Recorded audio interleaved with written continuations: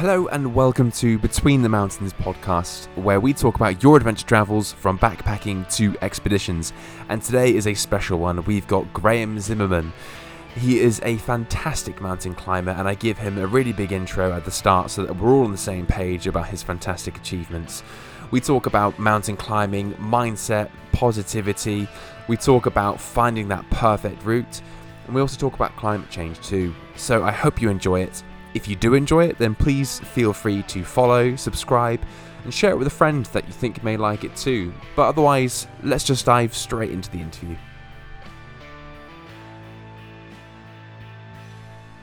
So, hello, Graham. Welcome to the podcast. How are you doing today?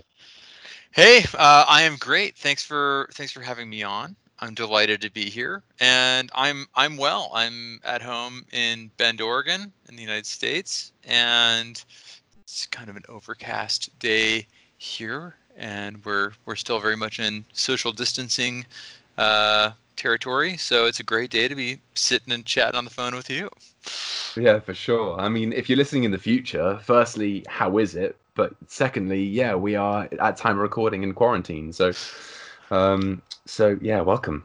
Yeah, if you're in the future, we're looking forward to your reality. Yeah, in a very big way.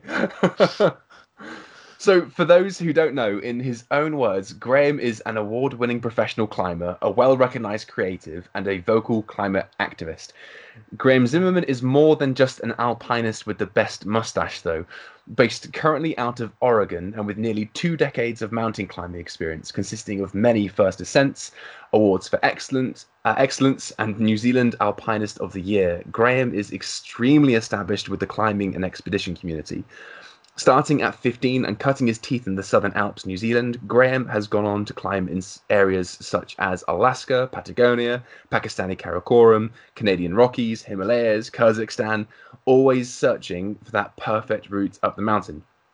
Graham has a wonderful balance of humility, safety, and sheer determination, which make for an iconic and influential climber. But alongside this, he has a hydroglaciology degree, which led to him working as a geophysicist and a search and rescue technician for many years. Now climbing full time, this love has led him to not only continue to climb big mountains in awe of their beauty, but also give back and work with companies such as Protect Our Winters towards raising awareness and creating an impact towards climate change. Graham, with a resume like that, I really appreciate you coming on today. Thank you for your time. Oh, it's great to be here. Yeah, yeah, you really got at all of it there. And we're out of time. Thank you very much. In many ways, I'm just a dog owner and a coffee drinker hanging out in Central Oregon as well. I like that introduction too. Perfect. So, first question is, as someone who's born and studied and started climbing in New Zealand, but you live in the US and you've done climbs all over North America, what are the cultural differences like between the two countries? What are the cultural differences like between New Zealand and the United States? Wow, that's a very big question. If you want to tie it down to climbing, you can. Yeah, I'll kind of take it from the broader perspective and then zero it into the climbing community. I think that if we look at the political and cultural differences between the United States and New Zealand right now, they're very different. I think that we were just talking about how we're dealing with a global pandemic, and I would argue that the United States is not being a good example of what to do, whereas New Zealand most certainly is. And I think they're kind of on opposite sides of the spectrum, which is really interesting for me to consider in terms of my influences on a broader kind of scope. But as we look at the climbing communities and the mountains, there are two very interesting communities. I think that the United States, has a lot of our climbing has been focused around Yosemite. A lot of our climbing has been focused around rock climbing, big walls, that kind of thing. Whereas in New Zealand, you have this amazing access to these mountains that are not super tall.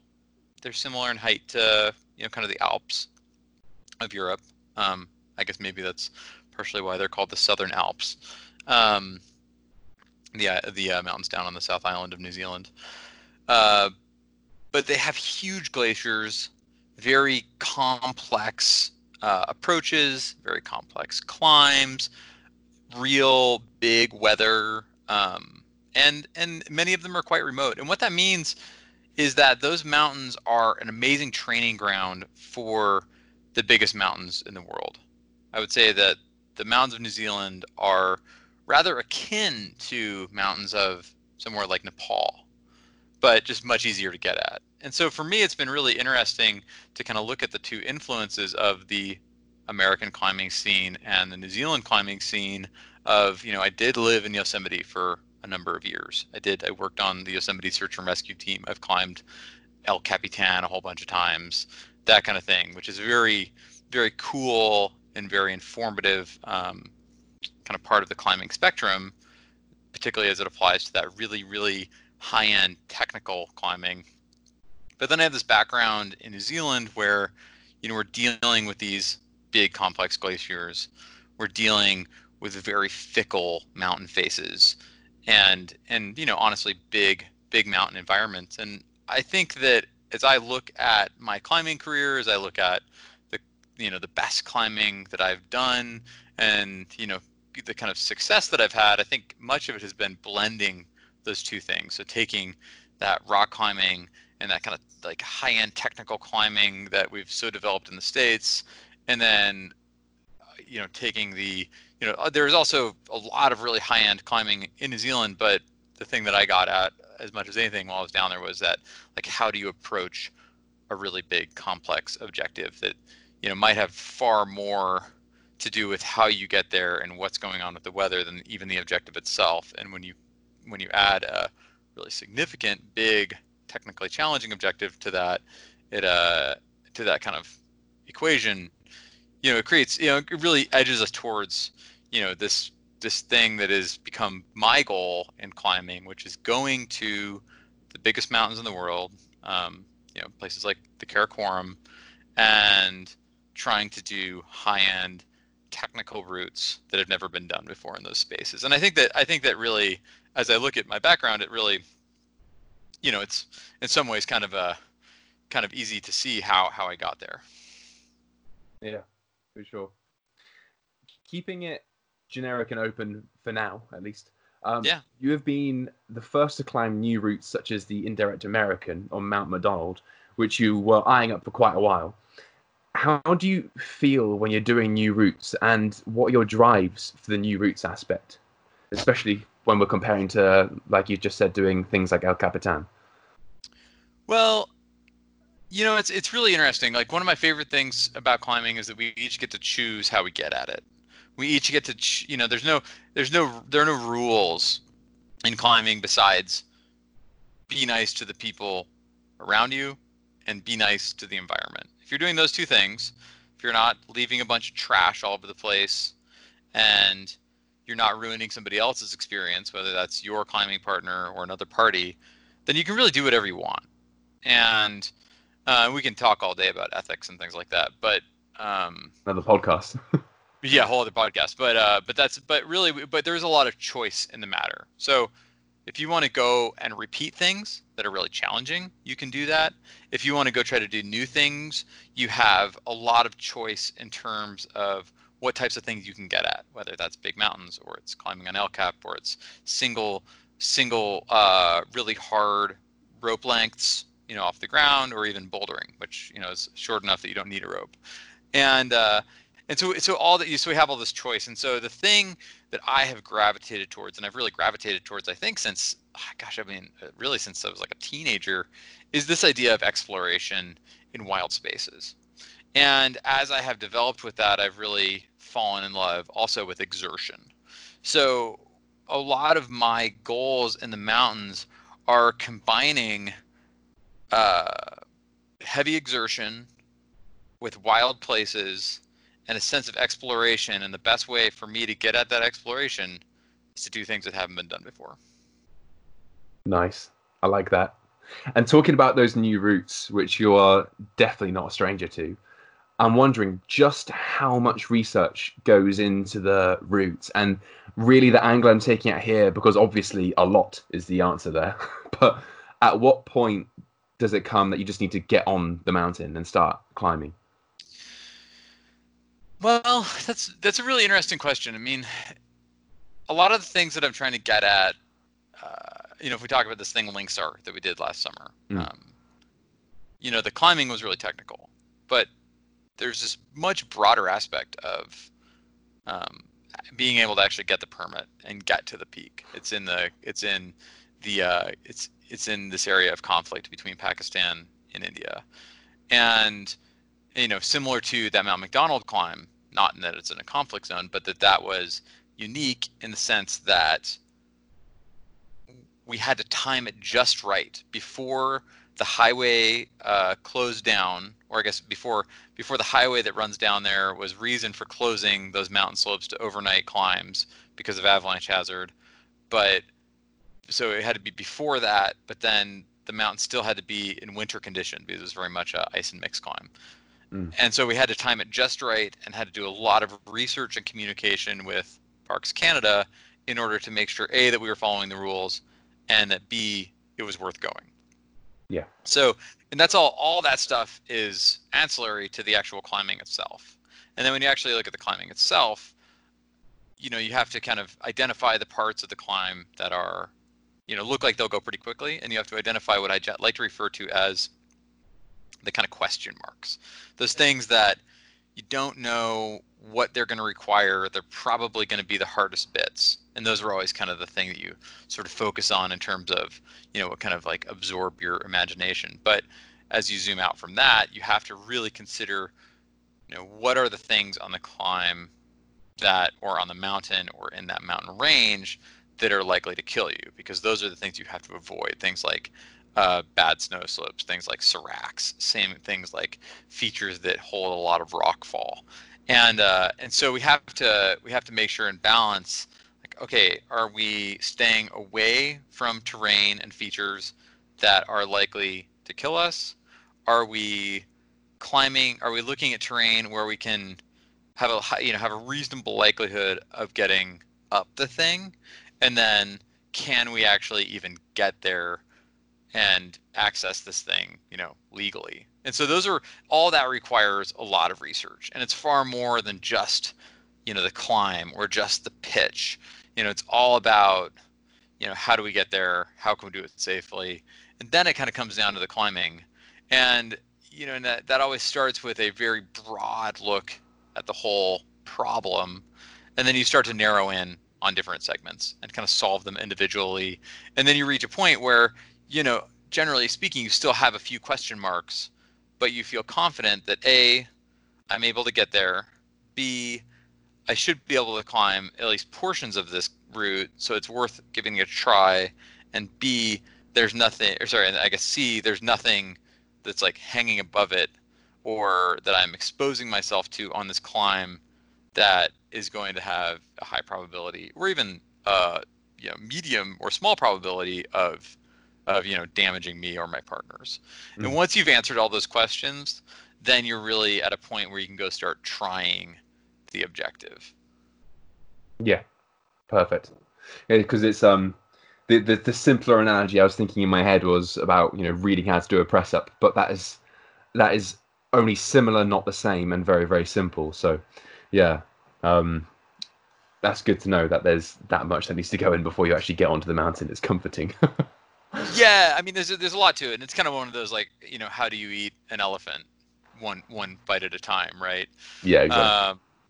It's this huge thing, but you just chip away at it, and that's why these projects take years, because it's the Linksar project, and the Linksar project took almost 20 years in terms of when Steve Swenson started trying it. The McDonald project was like a 6-year project. I was only really part of the last 2 or 3. My partner, Chris Wright, had been skiing up there a lot and eyeing that face for 7 or 8 years. And that's that's the case with a lot of these things. It's pretty rare these days that we'll just like come up with some idea last minute and then go fly in and try it. There are kind of all these irons in the fire when it comes to different objectives, these kind of different big things that we want to try, and you're just kind of slowly picking away at which ones seem reasonable at any given time. Yeah, to the point where on one of the podcasts I was listening to was, I can't remember which mountain you were climbing, but one section wasn't quite the same when you were there, and you knew of the contingency route that you could go down if that wasn't the case. Like that level of research where you're on the mountain, but you've already done the research before to look at alternative ways around the particular spot, which I really like. Yeah, I mean, and that's a really important note, is that you're not only talking about how you get up, because success in mountain climbing does not only involve going up, it involves just as much going down. So you have to understand how you're going to get yourself out of a sticky spot, even if you're only partway up the peak. Yeah. So you were climbing in Alaska, and you noticed that perfect route, the northeastern buttress of Mount Lawrence. Yeah. That you've spoken about it quite a bit, and if you want to go into detail, you're more than welcome to. But my question really is: are there any other routes that you've spotted that you really want to do? I mean, the answer to that is absolutely. And I think that kind of something, just because I'm not gonna tell you what they are, because those are kind of my little secrets. But I think that the thing that you'll really enjoy is a sense of, I see climbing, and I see alpinism, and I see building, this list of things that I have to try. I don't do it by looking at what other people have done. That's oftentimes a good starting place. That's oftentimes a really important part of the research process. But for me, the best part of this whole thing, and the best way to come up with those objectives, is to create relationship with space. So that northeast buttress on Mount Lawrence was something that we saw from another exploratory climb. And so we, 2 years before, were in an area in Alaska called the Lacuna Glacier, which is part of Denali National Park, kind of there with Denali, the highest mountain in North America. And we had identified this peak that had never been climbed, that looked cool. We had seen some photos of it from a local pilot, and so we'd gone and tried to figure out how to get to that thing. And it took us like a month to find the right way and get up the damn thing, and it was a whole bunch of effort. And we get to the top, and in many ways that could have been the end of the story. That we identified this peak, we went and climbed the thing, the story's finished. But the thing that you always do when you're on top of a mountain is you look around, and you can look around and just say, oh, this is really beautiful. But more often than not, what I seem to gravitate towards is looking around for other cool objectives, because the best place to see the mountains from, maybe with the exception of an airplane, is from the tops of other mountains. And so that northeast buttress on Mount Lawrence we identified from the top of what we had earlier named Voyager Peak. And so it's really what this comes down to is a relationship with space, and the idea that investment in space and time spent in an area is the best way to progress within that space and identify what those kind of next things to do are. Perfect. So talking about Alaska, how does climbing in remote areas like the Karakoram compare to knocking infamous mountains off the checklist in areas like Chamonix and Alaska?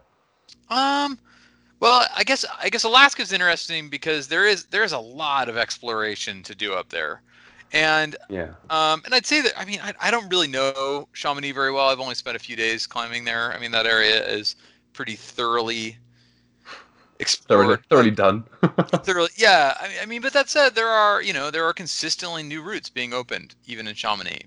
And I think that's something we have a choice with, and this kind of is something we were talking about earlier, is whether we want to go and try to either repeat what people have done before us, or to go and try to do existing climbs in new ways, either faster or in a better style or whatever, or to go and seek those areas that have not yet been explored, have not yet been, kind of like climbed upon. And you can do that in Chamonix for sure. You can go find things that haven't been done. It's much harder, and they will be those areas that have not been visited, have not been climbed on, are much are much smaller, in the sense that you won't find a whole cirque of mountains in Chamonix that haven't been climbed on, whereas you can find that in Alaska, and you can certainly find that in places like the Karakoram. Hmm. And I think it's, so I think that, your kind of attitude of what you want to get at, can apply to any of these places, but when you start looking at somewhere like Alaska, or you start looking at somewhere like the Karakoram, your opportunities for things that haven't been done, haven't been visited, are, totally untouched, is much, much greater. And I do think that an important note on that is that, if we compare, climbing to, if you compare climbing to art, or I guess art is kind of the easiest thing. Like when you look at the best way to learn a form of art, it generally involves copying the people who you look up to, emulating their work, and learning how they did that, and then building upon that. And I Hmm. think that climbing is just the same way. And for somebody who's just getting into climbing, somebody who's just, even or just getting into first ascents, I would suggest that they go and repeat things that are in a style that they find to be inspiring, and figure out what those look like, and think about what it would have been like to make that first ascent, and then move into the space of trying to do new things. So being progression oriented with it, with an eye to the past of how people have done this before, is something really powerful. So would you recommend looking at routes and copying the routes, or when you talk about style, are there certain mountaineers who you could pick out and go, I really like how this guy climbs. I'm gonna try and see if I can do what he does. Both of those things for sure. Mm, Yeah, I perfect. mean, if you're like, I want to climb hard routes on north faces, then go repeat some existing routes on hard north faces. But if you are like, this is the, and then when you're looking at those routes, think about who you want to be climbing like. So if you're like, oh, I want to be climbing like Swenson, I want to be climbing like Wojtek, I want to be climbing like, whoever, see what inspires you, understand why it inspires you, and go and emulate it until you can go and build upon that yourself. Perfect. And talking about emulating things, have you ever gone back to a mountain that you really enjoyed to try and relive that moment? Um, Interesting. Yeah, I mean, in certain areas, absolutely. Like certainly in places like Yosemite or Smith Rock, where I live close to home, there are routes that I do over and over again, just because I really enjoy them, because I really like them, because I want to be able to do them better or faster. But when you start looking at the investment that it takes to go to somewhere like the Karakoram, I tend not to repeat things out there, just because there is so much effort involved, and that's physical effort, that's finances, that's time, and if I'm going to go out there and invest all those things in a project, it's going to be something that is new and that I am deeply inspired by. For sure. And I like the fact you brought up the topic of art as well. I heard someone referring to you as being quite artistic. It was an XPED excerpts on YouTube. Said you're quite artistic with your view of mountains. That's cool. Um, yeah, and I'm just wondering, how do you go about recording your climbing? I know that you tell stories through videography and cinematography, but do you just take photos? Do you journal at the bottom of the mountains? How do you document and record these things? Yeah, kind of all of the above. I think that for me, I do take a lot of photos. I shoot a lot of video. I actually run a filmmaking company, so that's a big part of what I do professionally. And I do, and there's, I do keep the kind of Graham Zimmerman athlete and Graham Zimmerman content producer. I keep those things separate as much as possible, but they do bleed into each other a Mm, lot, inevitably. yeah, Um, which is great. Um, and so I do really make a point to get the camera out as much as I can, and to make sure that I'm carrying a camera kit that I can utilize, with ease, that's not cumbersome. The whole saying of the best camera is the one that you have with you. Means that I really think about how I'm carrying my camera, so that when a beautiful frame does show up, I don't have to like dig around my pack or take my backpack off, or whenever like and then the moment has passed, I make sure that it's right there on me, ready to go at all times. And then in terms of writing, uh, I do end up doing a lot of writing. Um, I guess at this point I'm like reasonably well published, which is kind of funny because I don't think of myself as a very good writer. But um, but I do really make sure and do a lot of writing while I'm trips. Generally speaking, that's while I'm in base camp. And my methodology there is kind of fun. I've started kind of figure out that I need to take diligent notes on what happens. Just A to B to C to D. Here's what happened today. Here's what happened on this attempt. Here are the kind of nuts and bolts. And those tend to be your plot points. But then as I'm sitting there making those notes, I will always give myself space in my journal to take a moment and write kind of some flowery exposition on something that happened. Oh, and here, and then and then we climbed to pitch 2 and it was like this, and then I was on pitch 3 and it was like this, and as I looked out from pitch 3, we had this beautiful, the clouds were breaking and it was a stunning moment, and the storm cleared, or the storm was coming in, or Steve said this great thing, or whatever. It's kind of give yourself that ability to like make sure and get those kind of plot points down, but also to give yourself the time and the space to get a little flowery. Because then when you go to write about something later, you have these little memories that are kind of captured, and they can be really authentic, and then you can plug and play with those a little bit as you're writing. Yeah. In an interview with John Gupta, he when you were talking about downtime at base camp there, he was talking about how he always brings Connect 4 with him because it's a game that is multilingual. All you have to do is get 4 things in a row. That's awesome. Yeah. So yeah, he says he brings it everywhere. I love that. That's great. Perfect. So you're really known for your positive approach, like I mentioned in the introduction. So I am interested to know at what point you bring out your rose-colored glasses. You can see it logically, or you can take it spiritually. But when you are on big mountains, like your first ascent of Link Sar, and things didn't go to plan. Side note, they did in the end. But things didn't go to plan. How do you manage your mindset and your interactions with the team? That's a really interesting question.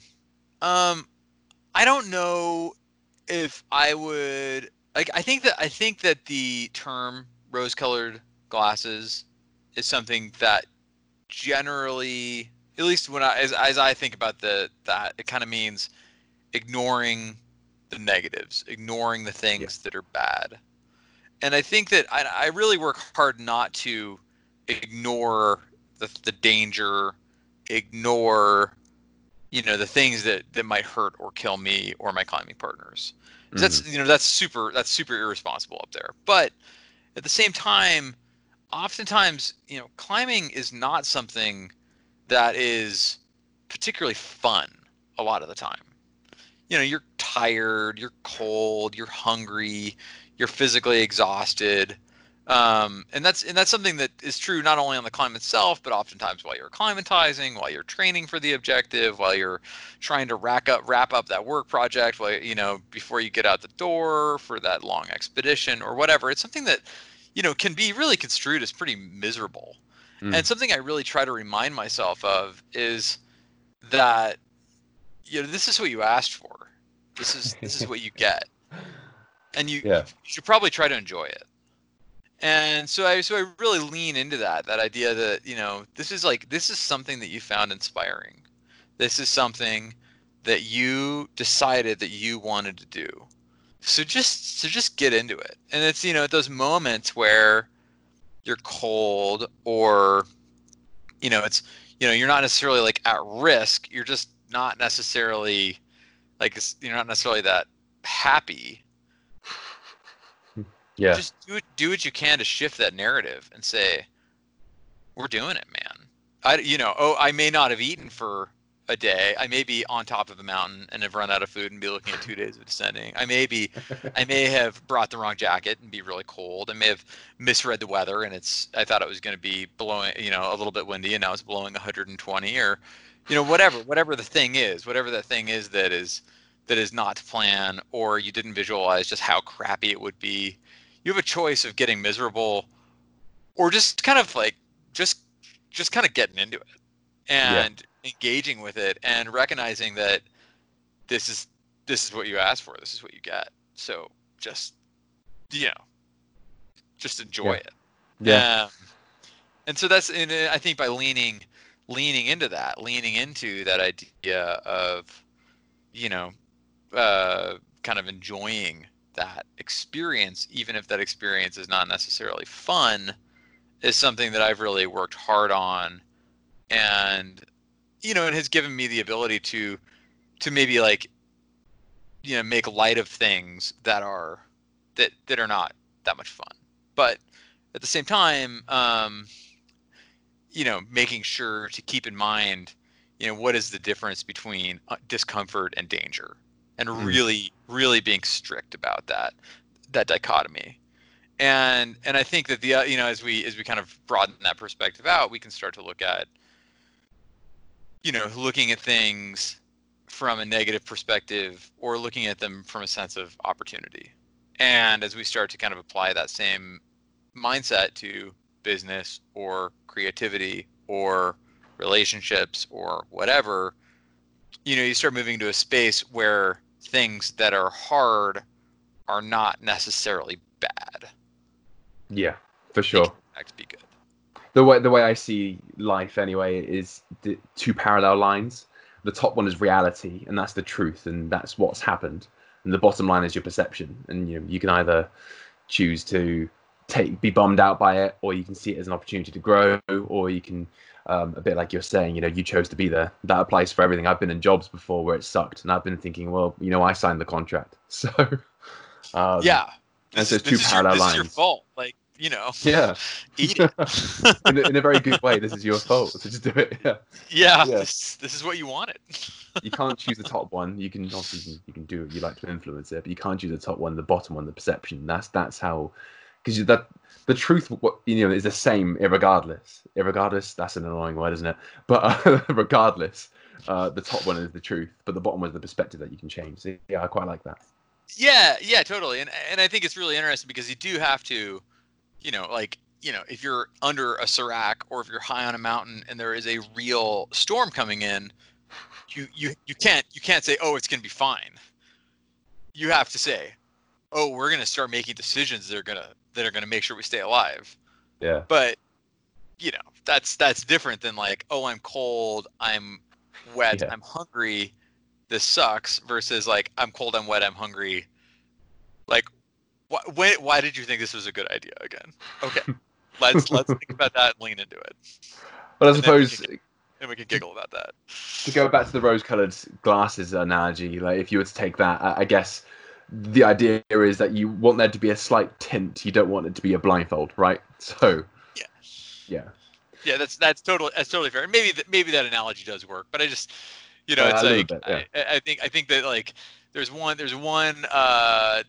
like, I guess maybe there are two directions you can take with that. One is a space of ignorance where you enjoy it because you're not willing to acknowledge the danger or the Mm. strife, but then there is the kind of opposite where you engage with that strife in a way that is positive, and therefore you can enjoy it. Always the latter, please. Yeah. Yeah, I mean, why not? So we often hear the quote, "The more the merrier." And reading about your ascent of Linksar, the team seemed to grow quite quickly. You quickly added on climbers, and then you added on the porters. So I was wondering, how does the dynamic of solo or duo compare with a large group working together? And do you have a preference?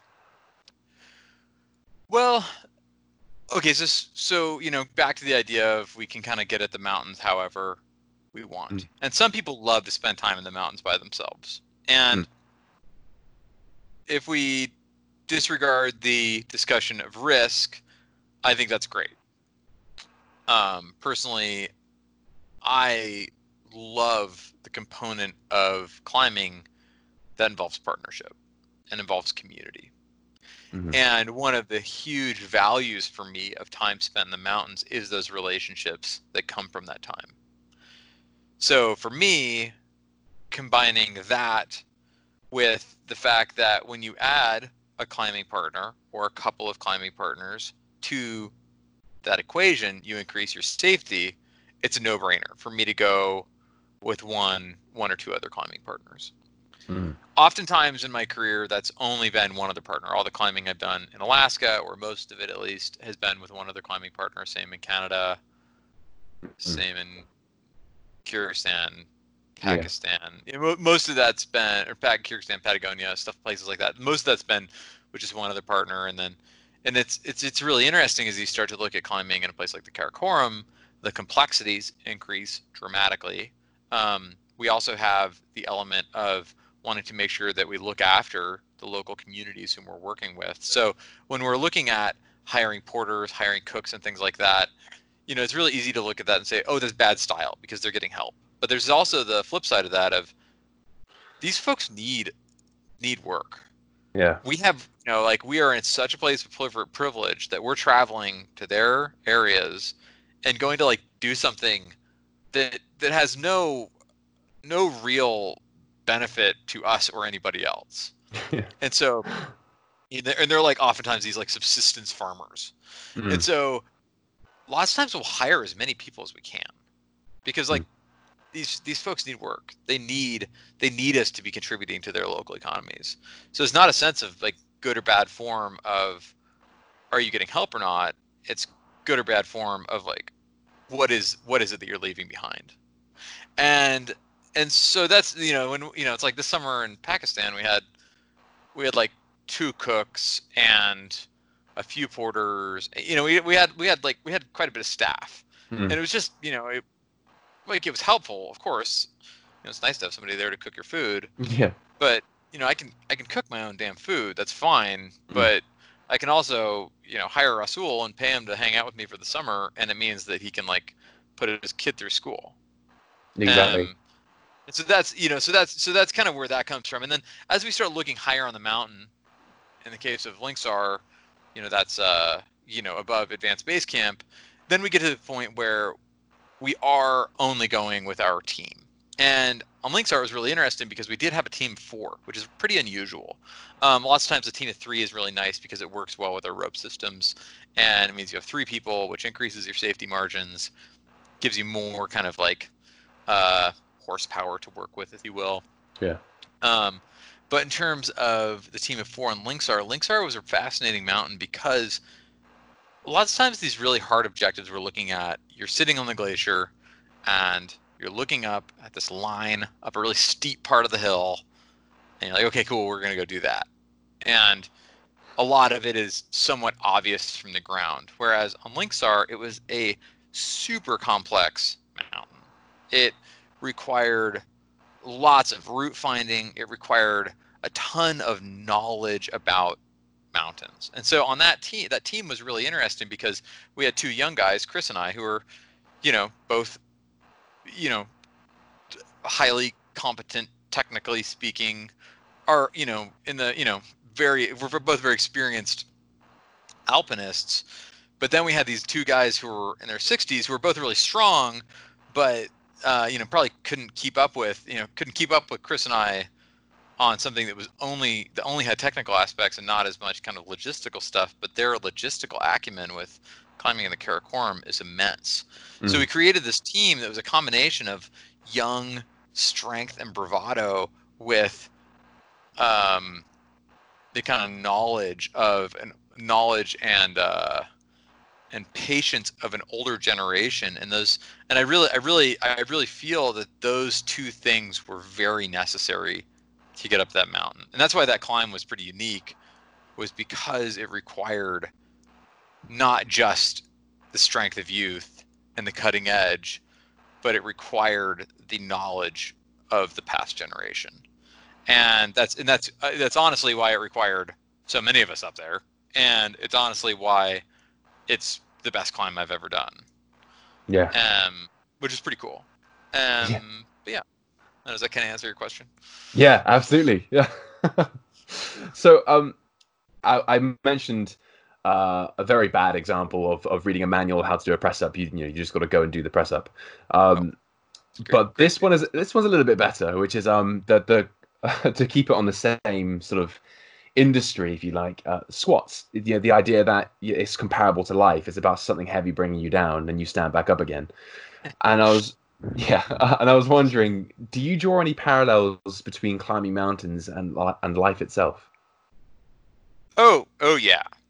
Climbing. I mean, climbing mountains is all an analog for everything everything else I do, whether it's business or relationships or advocacy work.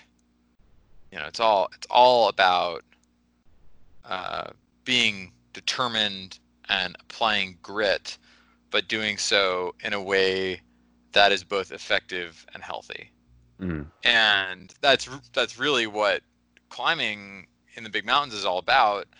And if you look at business per se, you can work really really hard at being running a business, but if you're not smart about it, then you're probably not going to get anywhere. You're not going to get to where you want to go. Likewise, if you're really smart about it but you don't work hard, you're going to have the same problem. So you have to combine those two things, and that's something that I do in climbing. It's something that I do with business and relationships. And then also, I think the other component to that is looking at them kind of like we were talking about earlier as getting at a progression. mm, Like starting at A, saying that I want to get, you know, to D, but recognizing that there are steps in between and kind of divining via experience, via mentorship and advice, and a number of other different kind of venues, how to get from from point A to whatever that kind of like distant future goal is. mm. And keeping the sort of comparison between climbing and life in mind, like we said, at time of recording, we are in quarantine, and I was wondering, out of interest, how does being in quarantine compare with hunkering down for waiting for a storm to pass in the mountains? Well, this is really interesting. It's something that I have been um, thinking about a lot, and it's really interesting right now. I don't have the ability to really think about short and medium term goals because there is so much uncertainty. Mm, And so with the short term, that's all pretty reactive because it has to be, because I can't really plan with, in terms of like what am I going to do a week from now.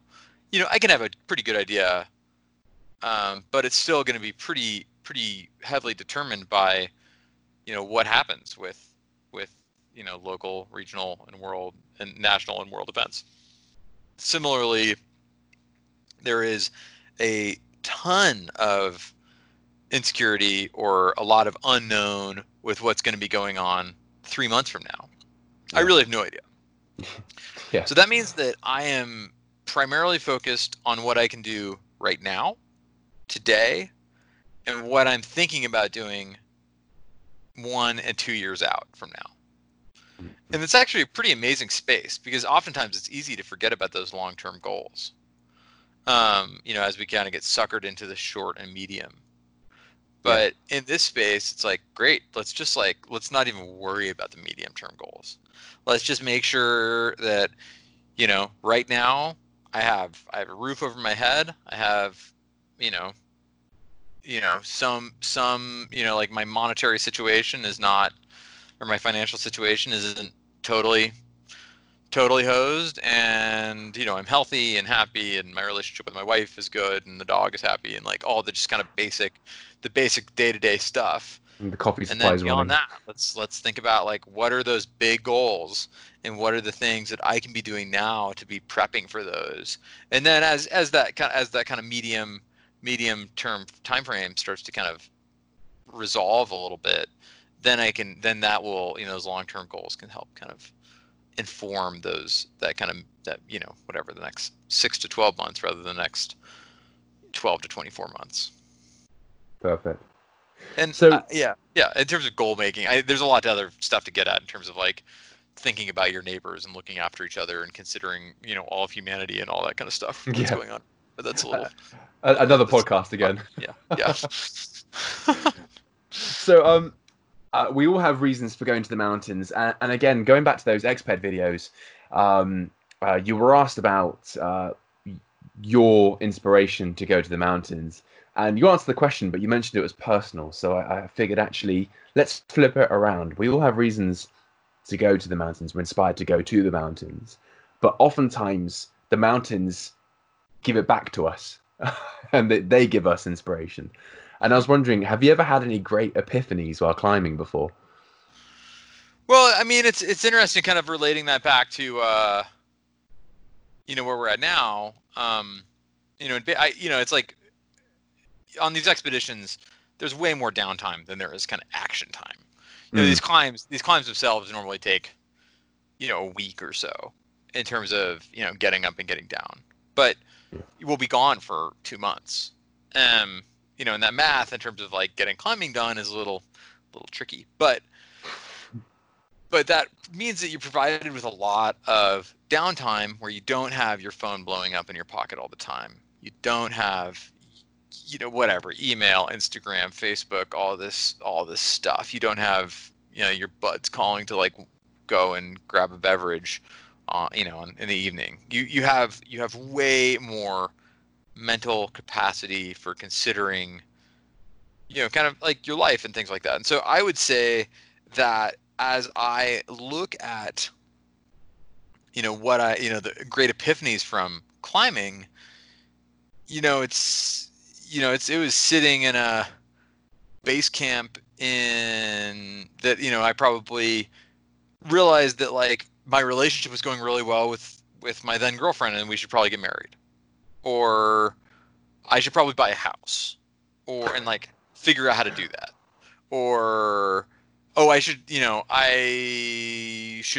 move out of the geology world and move into filmmaking, which is like not a, it's kind of a weird career transition, but I was able to kind of put that together while on a trip, and it gave, so on those expeditions, lots of times I have that mental capacity to consider that kind of thing and make that kind of decision and figure out how I can execute on it when I get back, kind of into society. So I would say that, maybe not like while I'm up, like on a climb, kind of in, sort of in the shit. Like, I don't know if I really have that many like epiphanies up there. Certainly there's a lot that I take away from it, of course, but I certainly have, really utilized the time in the big mountains as a time to really consider things, to be considerate of my life, my influence, my goals, my influences, and what I want the future to look like, and kind of designing that and then going back and executing on it. And and I should be very clear that is something I have done with big expeditions, but I think that is something that you can do in natural spaces without like the huge climbing component very easily. So that's not something that is like limited to me as like an alpinist. That's something I think that we can all get at in terms of like, just spending time outside and getting away from all this stuff. Yeah, I agree. In your words, so don't take offense, you've gone from a mega noob, leaving conventions with 2 pairs of socks and a hangover, to an award-winning climber with plenty of records set. You've done so much already in your career, but you referred to yourself as humbled when your optimism got you into a tight spot skiing in the Three Sisters Wilderness. And I loved the use of the word humble. So you may be like me and appreciate turning failures into favors. So over the last 2 decades, what are some of the key lessons you've learned from mountain climbing? Another podcast again. Yeah, I mean, it is really interesting in the sense that, mountain climbing is a very ego-driven activity. ego in the, not in the like negative sense necessarily, in just that sense of like, I am driven to do this thing. I want to do, I want to do this. I feel like I should look up the definition of ego. Is a person's sense of self-esteem or self-importance. Yeah. So uh, that's where climbing comes from in many ways. It's something that we're inspired to do. We are inspired to see if we are capable of something. And in many ways, it is also giving ourselves the opportunity for what could be construed as greatness. But the thing about the mountains is that the mountains are always bigger and badder than we are. And when it comes to, sometimes those spaces do give us the opportunity with conditions and weather and, a whole myriad of other things to get something done. But it puts us into a space where we don't have that much control, where we have to be very considerate of moving pieces that we have to be reactive to rather than being able to control. And it's easy to think when you're down, kind of like in, at home, that like you have control of a lot of things, but the mountains are this ultimate reminder that, the world and the natural world and all the stuff around us are such huge kind of tectonic forces that we have to work with. And within those, we can find opportunity. Within those forces, we can find places where we can really excel. But a lot of what we're constantly trying to do is look for those niches in which we can excel, those places where we can derive greatness or success or whatever, or comfort or, security or kind of whatever it is that we're looking for. And it's all just so much bigger than us. And that's the thing that the mountains always really teach me, and something, you're talking about kind of misjudging things in the sisters with the wind at that skiing objective. That's something that's like right on my back door. It's an objective. It's just in training 3 volcanoes. It's like 10,000 feet of skiing and over, I don't know, like 15 or 20 miles. And so it's a pretty big objective, but it's something that's like, I can drive, I can be at the base of this in half an hour, 45 minutes from my house. Yeah. And but that doesn't really matter. Like I looked at the forecast. The forecast looked fine. We got up really early. We went out to start, and then we ended up on the top of the first peak, and it was blowing over 100 miles an hour. And we basically crawled down on hands and knees, and ran home with our tails between our legs. And it was that reminder that, oh yeah, like this is bigger than you, and that is okay. And that is something inspirational, but you always have to take it seriously. Otherwise it will destroy you. Yeah. That Yeah. was pretty long-winded. No, Sorry. I like that. I like that. And it's interesting as well that you mentioned the ego aspect, because from the little information I could get from the next question, you went when you were 22 and you described yourself as being quite boisterous. But on this podcast, we usually invite people on to talk about their particular adventure travels. And I know in another episode we're going to be talking about Pakistani Karakoram. But briefly tell us how your time in Kazakhstan was. Oh, okay. So I was in Kyrgyzstan in 2008. It was my first big expedition to Asia, and it was a very successful trip. But I was not cognizant enough of the dangers that existed in those mountains. And we got very lucky. We went on a huge route. We didn't really have, we'd gone so light on that route that we didn't have the tools we really needed to like get back down if something went wrong. Nothing did go wrong. And because of that, we had a really big success and it was awesome. But it was really interesting reflecting on that experience and saying, great, like there was success there, but actually I did a lot of things incorrectly. And we talk about ego and our self-esteem and self-importance and self-worth. Part of breaking down our ego is looking at our successes and seeing how we could do better, And that was a really big first stepping stone for me to say, oh, I just put up my first big route in the mountains, this like 4,600 foot north pillar on this Mhm. remote thing, in kind of the the Pamirs of Asia, and but I didn't do it right. There are things to learn, and it really set me off on a progression of like looking at success, looking at failure, and looking at both of those things critically so that I can do better in the future. I guess because it ended up going well, that's a good example of failure to favor, which is you're thinking we got away with this. Let's see where we can improve. But it's Yeah, towering mountainscape, though, isn't it? oh yeah, yeah. The Kyrgyzstani mountains are unreal. It's super cool up there. Perfect. So you've been quoted as saying the difference between climate change and ducking out of high winds is that climate change is not something we can avoid. So let's talk about your climate work. So as I mentioned at the start, you're heavily involved with it and you're rightfully outspoken about it. But in your own words, tell us what you're doing to help and the projects that you're involved in. Well, let's kind of start at the beginning and just kind of give a quick kind of brief overview in that, I studied glacial hydrology in university, and that was at the same time that I was cutting my teeth in the mountains of New Zealand. And in many ways, I kind of gallivanted off into the hills for many years and just went climbing, which was great.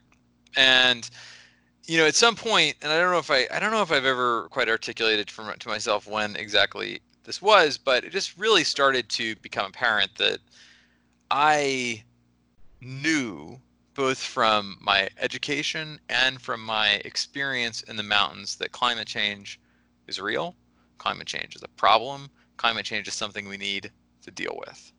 And I didn't know how to deal with it or how to communicate on that. But the realization of the problem and the realization that I had at least some of the tools was a really big deal. And then, shortly thereafter, I think I was probably communicating about that with different folks, and the organization Protect Our Winters got in touch about me working with them as an advocate. And Protect Our Winters is an organization based in the United States, based in Colorado, that is started by a fellow named Jeremy Jones, who is one of like the greatest snowboarders, particularly backcountry snowboarders of all time. And he had been through a similar kind of he had kind of a similar epiphany to me. And he had set this organization up that basically took a group of athletes and armed them, or weaponized them, if you will, as climate advocates, Mm. and gave them the information they needed to be knowledgeable, and then gave them the tools they needed to utilize their own stories alongside that information about climate change and climate policy to be super effective in the climate policy space. And I was basically brought into the fold there. This is 3 or 4 years ago now, and it was something that it was exactly what I was looking for, Mm. and something that I've really become quite passionate about, and something that it's interesting kind of looking back at it in the sense that I don't know if I knew quite what I was looking for, but Protect Our Winters kind of did. They knew what I needed. And since I've spent a lot of time lobbying in DC, I've spent a lot of time lobbying in the state capitol here in Oregon and Salem.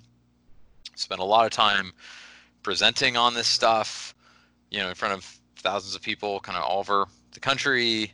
And I spent a lot of time communicating about it, on the internet and all that kind of thing as well. And Yeah. then I'm also at this point the captain or lead of the Protect Our Winters climb program, which means that in many ways, as we bring new people on, I'm part of that onboarding process and part of that kind of organizational process to give them those tools so that we can take this program beyond my reach and continue to expand it within the climbing realm. Yeah. And talking about tools, storytelling, as you've discussed before. I even found a video on YouTube where I think had 5 views. It was I guess they were meant to make it unlisted, I think, and they hadn't. And I saw it, and it was like a 10-minute talk of you talking about how you can go about implementing change and getting the message out there, and it all came back around to storytelling, and your Alpinist career blossomed from storytelling. So how was the transition from that into climate change and using stories to raise awareness there?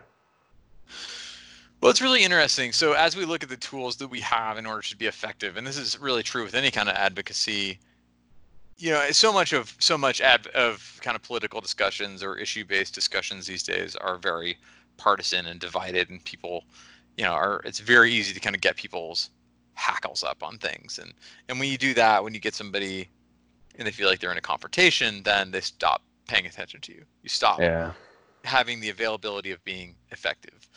But what we can do is rather try to meet people where they're at.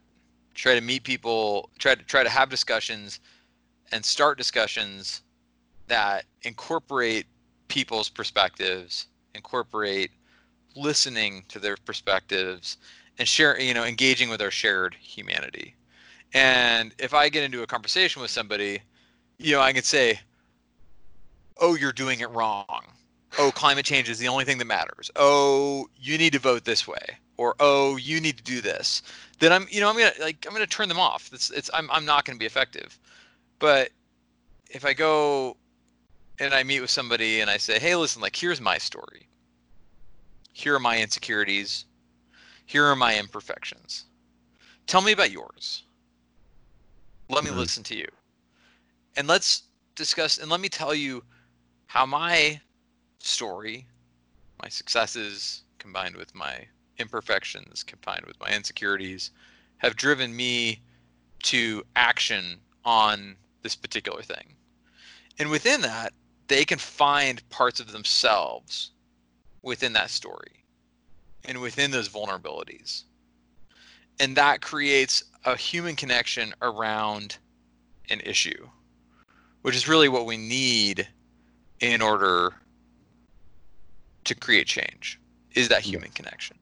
And so that's really the thing that, as we look at story, as we look at how to connect with others, if we look at how to connect with communities, and this is, I talk about this with climate all the time, because for me, climate is the pivotal issue of our time. But I think this is true with anything. I think this is true with, when I get into a heated discussion with, a friend or with my wife or something like that. Like, if I'm only suckered into my own position and my own opinions and not considering anybody else's stance or where they're coming from or where they're at, then we're never going to find common ground. I tell you what, my degree is not as cool as yours. It's in criminology, and there is a really good book called Talking to Terrorists, and that is basically the method you've used there. It basically denounces all the enhanced interrogation techniques that Bush put forward, and it shows just how effective actually talking to these people, these perpetrators, these people they've arrested, talking to them, and suddenly they just spill the beans. And it's the same method. It works with anything from an argument with your partner to terrorism, and hopefully this is going to work with climate change, because it works. You can't be who's going to win. It's going to be coming together. Well, it's pretty fascinating when we look at. I just actually looked up this Talking to Terrorists book. This looks really interesting.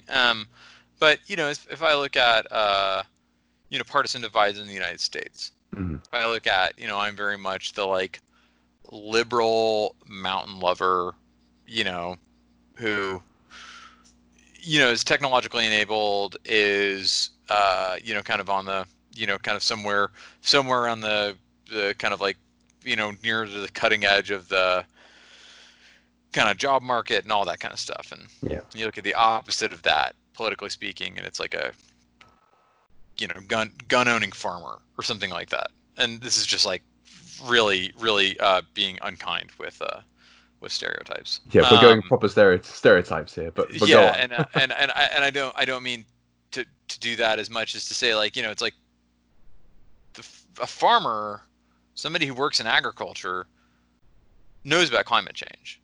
Mm. They recognize it because it is directly tied to their livelihood. But they talk about it differently. They use different words. They use different references. They use a different discourse, a different vernacular. And so for me to meet somebody like that where they're at is not to tell them something they don't know. Mm. It is to find that middle ground so that we can share it, so we can find shared knowledge. Yeah. And that's, it's that simple. Yeah. And so it's really, I mean, when you talk about meeting somebody where they're at, it's not necessarily like feeling like, oh, I need to educate this person. It's like, oh, I need to like understand this person so that we can actually communicate. Yeah, for sure. And in regards to us as lay people, what can we do on and off the trails to help reduce our impact? Well, I'll tell you what, personal impact in terms of climate, in terms of environmental stuff is, of course, important to consider. We should all be living examined lives. We should all understand where, what our carbon footprints are, where our impacts are, how we can improve that. Mm. But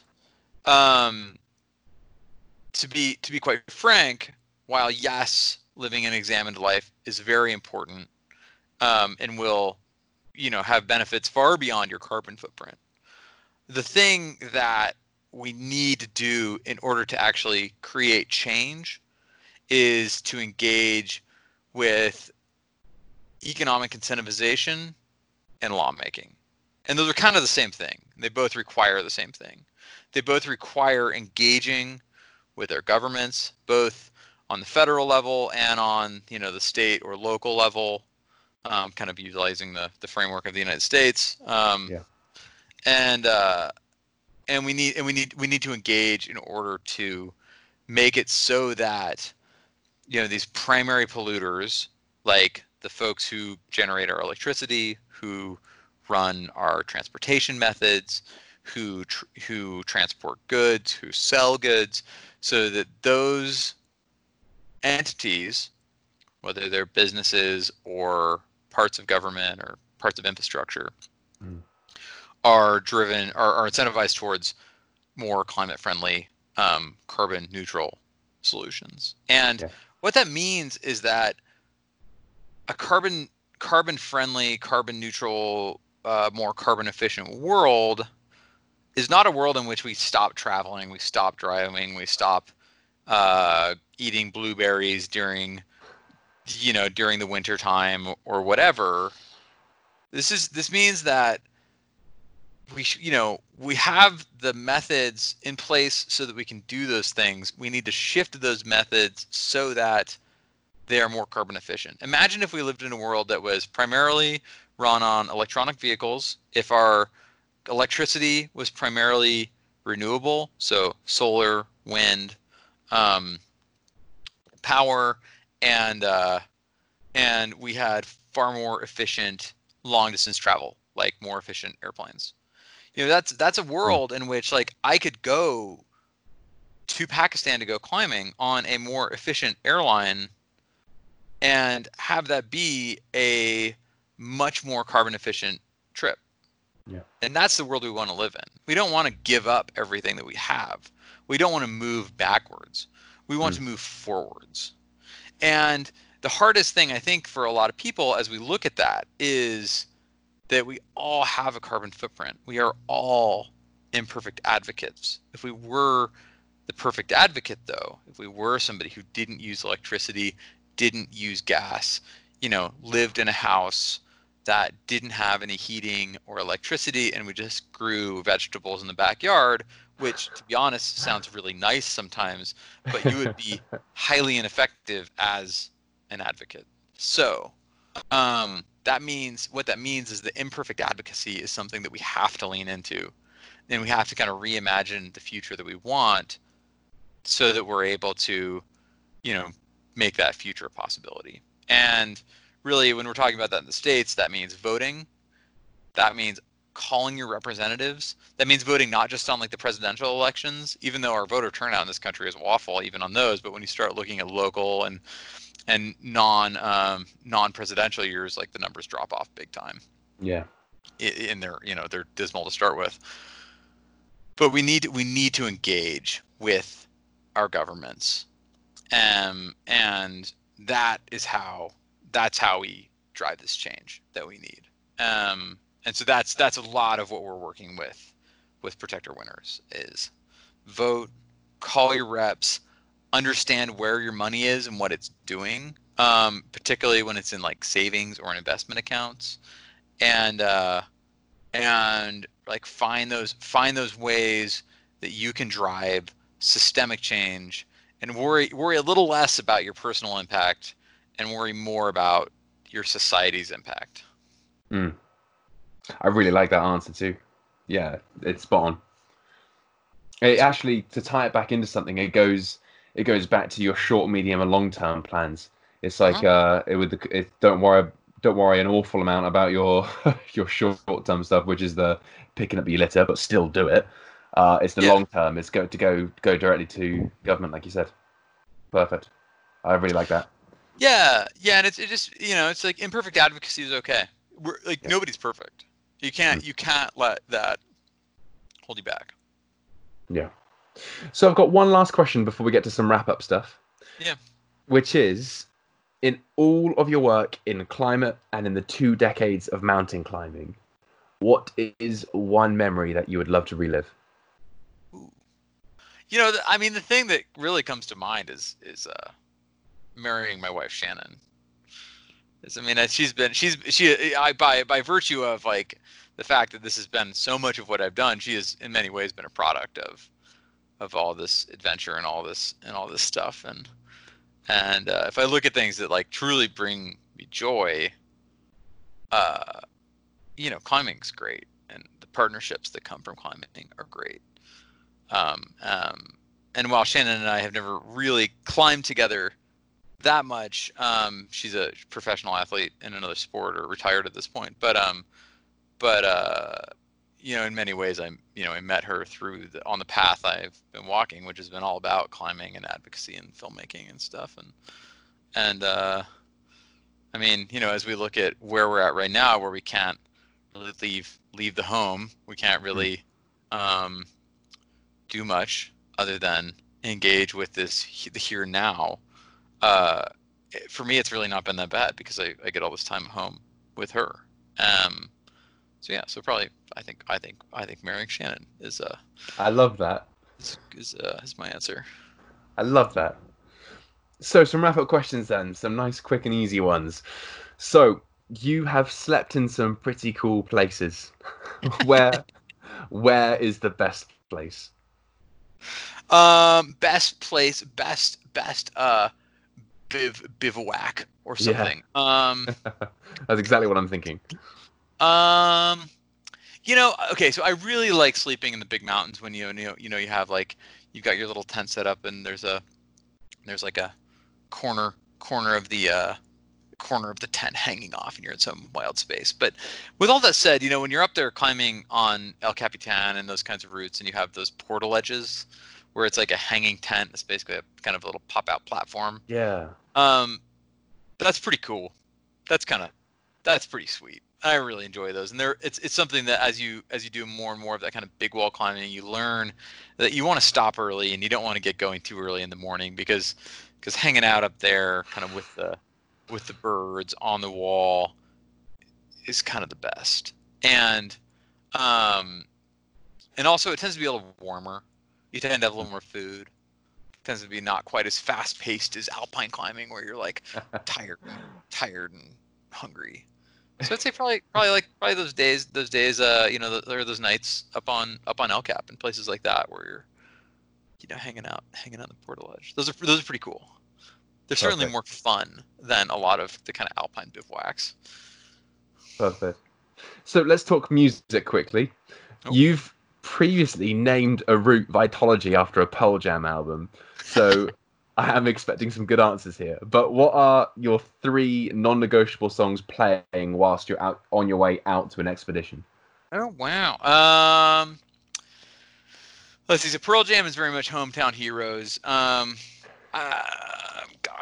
songs that we'll be playing while on a trip. Let's see. I listened to the Art Angels album by Grimes almost every day I was in Pakistan in 2017, and I listened to him a lot on this trip as well. Cool. It's a hell of an album. So I'll give you the album then. That's good. Yeah, I don't know. If I had to pick a song off that, it would probably be like Kill V Mame or something like that. And then I really get into funk and Afrobeat. And if I were to pick out a group in that sense, it would be the Polyrhythmics, who are based out of Seattle and have some just great music that is very cutting edge, but also leans into some really wonderful influences from the kind of from both the funk and the jazz and the kind of Ethiopian Afrobeat scenes.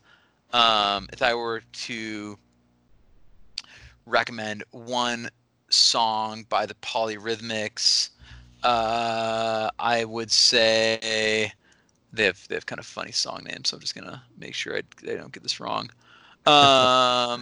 Probably, I mean, Wolf Spider would be a great choice.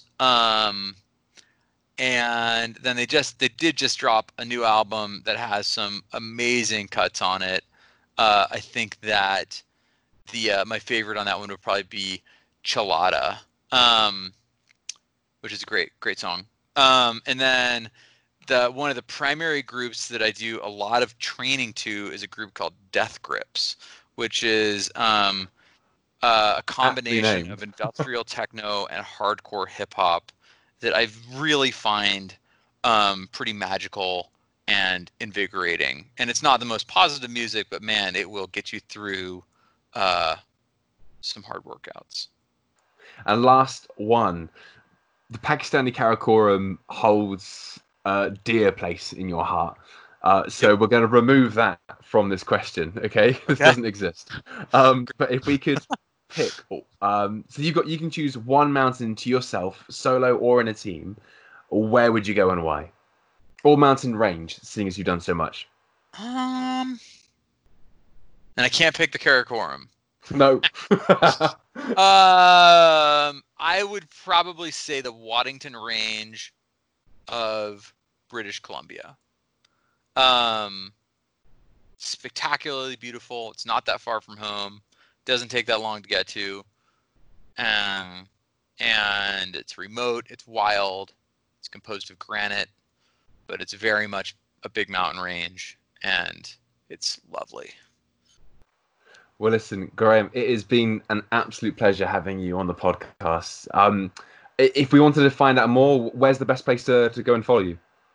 Probably Instagram, or I have a website that grahamzimmerman.com that has a bunch of kind of information on it. But Instagram is a great place to kind of keep track of what I'm doing. That's kind of the social platform that I engage with the most. Perfect. Well, brilliant. Thank you very much. Thank you so much for coming on the show. Oh, thank you, man. This has been fun. What a show. Graham is such a fascinating guy with so much experience. It was great to pick his brain with some of those questions, and I hope you enjoyed it too. If you did, then please consider subscribing and following, and you can share it with a friend too, someone you think may like adventure travel. If you want to come onto the show, then you can email me on btmtravelpod@gmail.com, and if you want to join in with the community, Twitter, Instagram, Facebook, it is @btmtravelpod. But otherwise, I hope you have a wonderful day, and I will see you in the next episode.